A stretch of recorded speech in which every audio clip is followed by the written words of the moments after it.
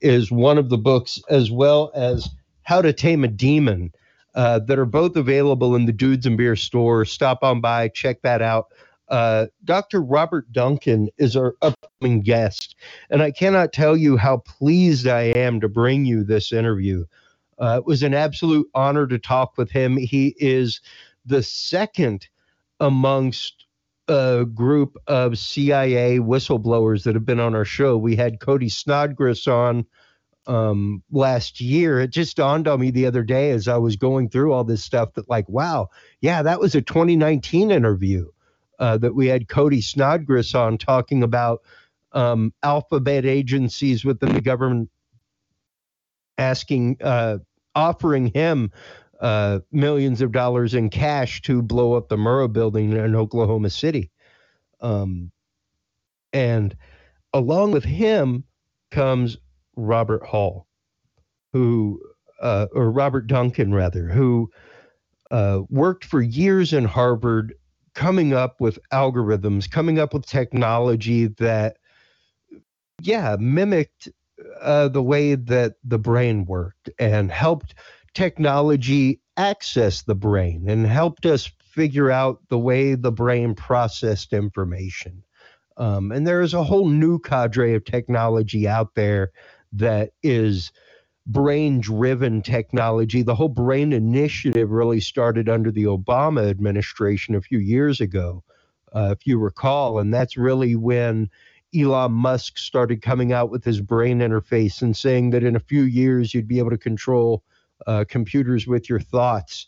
Now we have Jane's Defense Weekly and white papers coming out and saying that, yes, soldiers can control up to 3 drones with their thoughts. All kinds of fun stuff like that. Good people like Robert Duncan were involved with this. So let's hear it from the man's mouth himself. Here is our interview with Dr. Robert Duncan.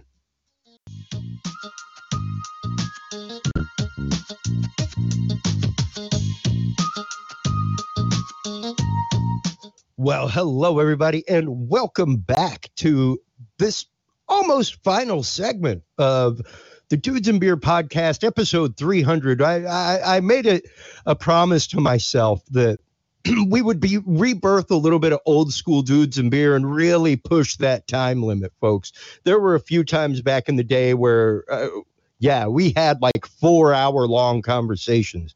There were times like when we went to Mikomoto auction, stuff like that, where it was 5-6 hours of live coverage during the day, talking with guest after guest after guest. It was super fun, super great. Thank you, everybody, for always tuning in through all of this. As of the recording of this episode, we will be just over the threshold of 18 solid days of Dudes and Beer content. Think about that. You too could listen and waste your brain away hearing all of this wild information. It will literally melt your brain, some of this information that we give you. And there's 18 days worth of that information. I'm going to work till we at least have a 1 month, 131 day month of content. I guarantee you guys at least that much of my life. Okay. So you're at least getting another 5 years out of me. With that being said, we will be talking with an indomitable, indefatigable mind in this part of the episode. Dr. Robert Duncan, author of Project Soulcatcher Volume 2, Secrets of the Cyber and Cybernetic Warfare Revealed, as well as author of the amazing book, How to Raise a Demon. He is PhD. Give us all your letters here, Doctor. Welcome to the show. How are you? The letters are long. There's a lot of them. Yeah. We can go through my educational background, Ivy League schooling, Harvard, Dartmouth, and MIT, just one of those things like B.F. Skinner was one of your teachers, stuff like that. Just little things that give you a little bit of credence. I was very privileged and have $1 million education which, now with the internet, I think I deserve my money back. People like me out here posting PDFs of what you learned for free. And I've worked for the ABC agencies, shuffled around as a scientist, from the CIA, DARPA. I never thought I worked for the NSA, but they're all interlinked. The Army, the Navy.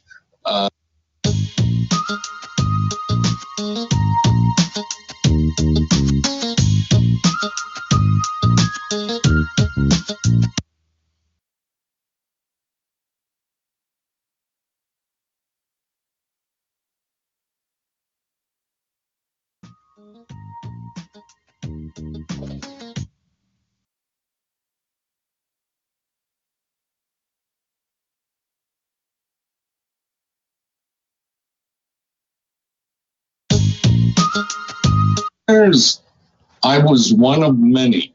Yes, an e pluribus unum, so to speak. Yeah, I don't want to be singled out as the inventor of Satan, which Satan is an acronym for silent assassination through adaptive neural and social networks. I'm putting brackets in there. And it's basically condensed evil. Every evil thought that a human can have can be replayed onto another human until they commit a murder or suicide. And there are other systems like TAMI, thought and mind interface and memory interface, that can walk a person back during a mind interrogation through their entire life history to find out why they believe what they do and what secrets networks are. And you can imagine why the intelligence agencies like that so much. But the problem is, when I found out my work was being used on my own citizens and not just in warfare, I had to speak out. But I have to be very careful and not be an Edward Snowden. I have no secret documents hidden in a vault that I can prove any of this. I'm not going to be Julius Assange and be blatant about people sending me secret information and then be tortured for it. I am a good citizen, and I'm doing what I believe is right against a lot of unethical, immoral uses of a lot of the technologies that I helped develop. Yeah, and granted, your technologies that you helped develop, we'll get into here in just a minute.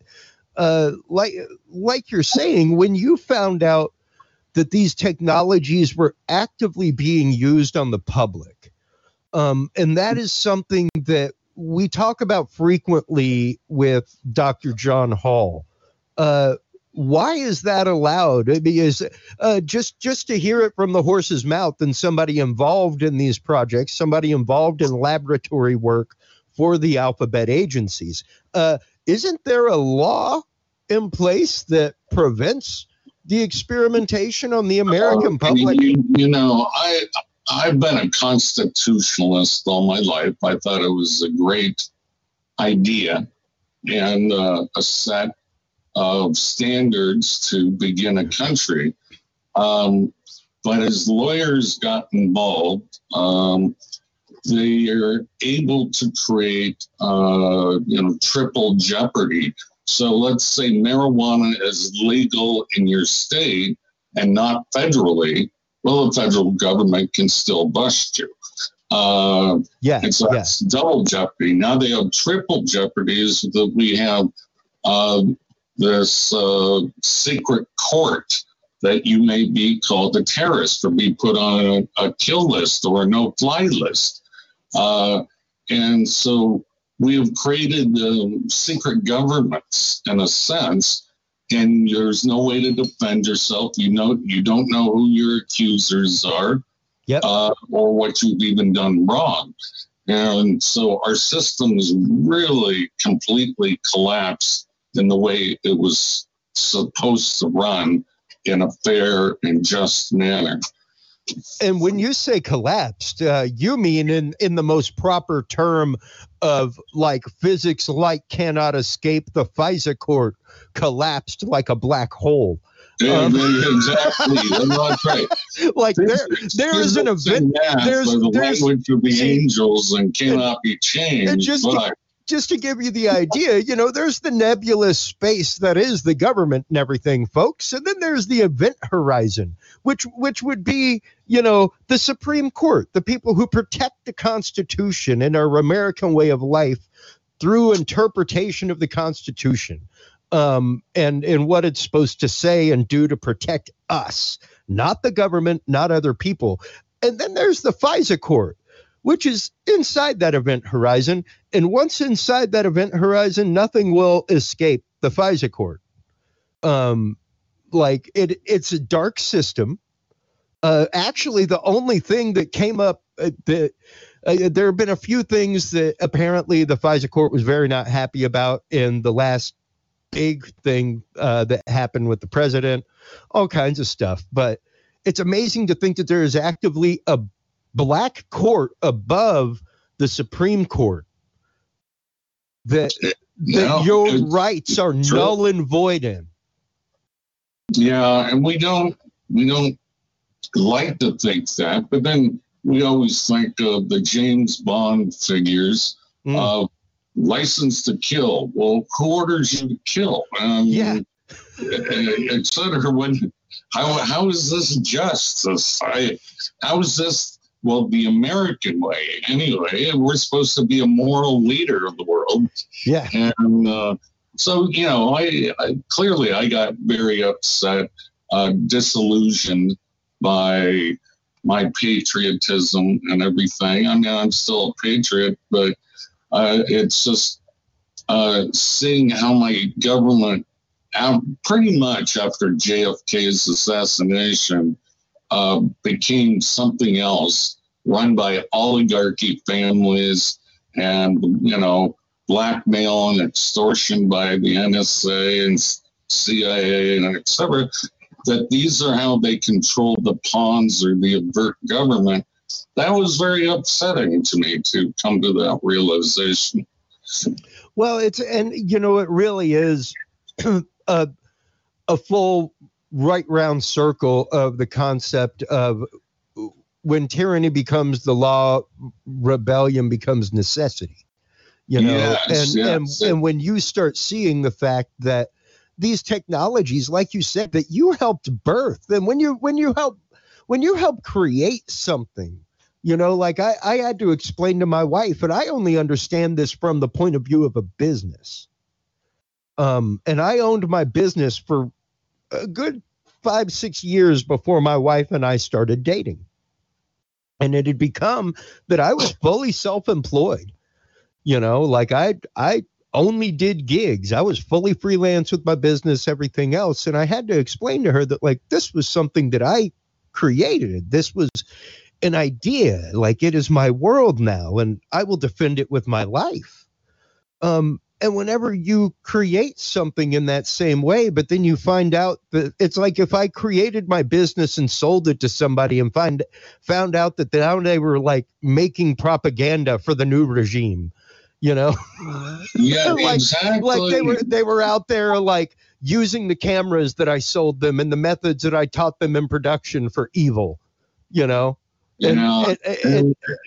admit I was a naive scientist, and only see the good that can come out of technology. But, as you get wiser and older, you realize technology is neutral. It's just a tool.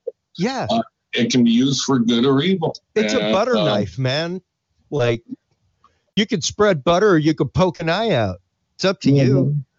Really. Exactly. Now the pen is mightier than the sword used correctly. Well, and with that mentality and thought form in mind, like let's start getting into this and kind of cracking the nut a little bit, because like I said, a lot of people may not realize some of the technologies that you have helped birth, some of the things that are out there that actively exist that we talk about, and we have some of the documents in our document vault on our website, all that kind of good stuff. So let's start getting into that a little bit, and some of the things that you started seeing used on unsuspecting people in the world around you. Sure. I can talk about some of the projects. Yeah, exactly. I mean, of course, like you said, alphabet agencies, there's many things that you are not allowed to talk about. Right. You're rightfully not going to. Anything that becomes public, or some, that some major magazine has posted, I can talk about. So one of the projects I worked on was voice morphing, about you being able to sample someone's voice and then replay it over a telephone. So we use that in Iraq, for example, to interfere with, they were using cell phones to communicate with their generals. And so we could overpower them, sound just like the general, and tell their troops to walk into a trap, and go a certain direction. And now adding some of the other tools of voice to God, which is actually a very broad range of weapon systems. But the most difficult one to understand is the neural interpretation of the inner voice that we all speak to ourselves when we read or talk to ourselves, things like that. And that's bidirectional, so we can also insert speech once it's mapped out in the matrix back to the individual in any voice we want, and make it even sound like it's coming from a distance. So this is useful in social engineering, where we can make people believe that their families or their wives or girlfriends are plotting against them to break up the relationships, for example. Oh, wow. There are many more experiments and uses being done. I've interviewed probably over 2,000 targeted individuals, is what they call themselves, of these various technologies. And they almost all believe their neighbor is doing it. And so if you read The Art of War is a very old Chinese translated book. Yep. And it says, make people believe they are near when you are far. Make people believe you are dumb when you are smart. Make the enemy believe, goes on. And it's all about deception. And it's unfortunate most of the TIs that I talk to have fallen for all the trickery. And that is what the CIA does. It's all deception and trickery, psychological warfare. So it entails a large number of sciences, advanced sciences, from psychology, neuroscience, high energy physics, surveillance systems, artificial intelligence, computer science, and then you always need your sociopaths, which turn out they are not too hard to find. Yeah, or at least the borderline ones, I think that's just it. A lot of people do not understand, and it can seem a little rabbit holey, it can seem very, as society likes to say, tinfoil hatty, Doc. Yeah. Wizard of Oz is one of the CIA interrogation scripts to confuse the person.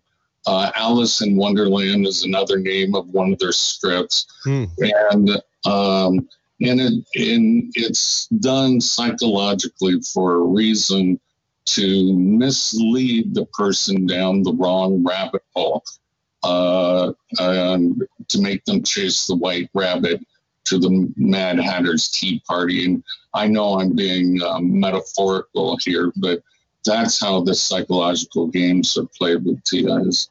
Oh, yeah, absolutely. And, it's interesting because even our last guest, Dr. John Hall, like I said, very good friend, in a conversation one day was like, have you seen this study that came out about me?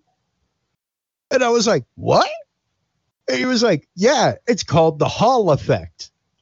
I'm not even joking. Go look it up. And they basically start akinning what people are considering being a targeted individual to the same thing that people who say that their house is haunted. Yes. Okay. But see, we can do that with the technology. We can create phantom touch. We can absolutely insert false perceptions into, they claim 5 human senses or whatever, and we can put them all in there falsely.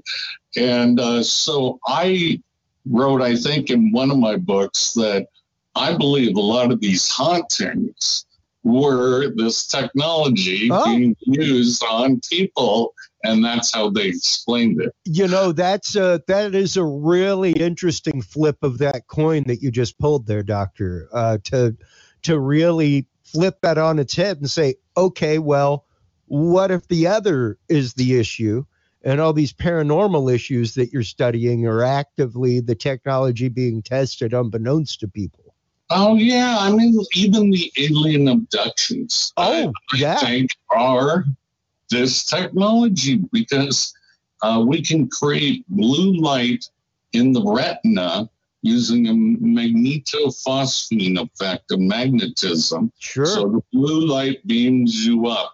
We can hypnotize the person, put them to sleep through their brain waves. And that can be done through the simple flicker of an incandescent light. Mass, and you traumatize, butt probing or whatever. And it's...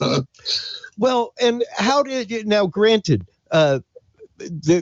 we've gone over the hemisync brain process before on this show with Dr. John Hall, talking about flash rates. One of the big things I've said for years, just as a video engineer in HD and somebody who studied subliminal psychology as a course and then as a hobby for years, reading various things about the advertising agency, stuff like that. The agencies that use subliminal psychology in their ad campaigns. And to know about effects like, yes, being able to flicker lights at an imperceptible rate can put people into hypnotic states. The fact that our brains see at a slightly different frame rate, I've said for years that the whole reason that we keep going up a generation in resolution on screen so fast is pay attention to that refresh rate. It's always in an increment of 30. It's always in an increment of 60, like 60 hertz. And there's a whole lot we could talk about that. Well, if anything, it definitely puts you into a state of relaxation and susceptibility faster. Yeah. Not necessarily that they could, and granted, at that point, yes, they could stick 4 times as many subliminal images in if they were doing 1 frame per every 30, like they were in film. You remember those, I don't know how old you are, but we used to have sign-off pledges of allegiance to the national anthem. Yeah. at the very end. You mean when the program were turning off? You mean And when TV stopped? We actually found some that put in subliminal messages. The way you were talking about, obey your government, and all that kind of stuff. But remember the Japanese children that a certain flash rate, they went into seizures. Yeah, that was in the 90s. There was a whole South Park cartoon about that one. Oh yeah, that's right. Yeah. But yeah, and I mean, people really don't realize how susceptible that little always cooking noodle in this pot up here is. You know? And it's another example is, so they put people under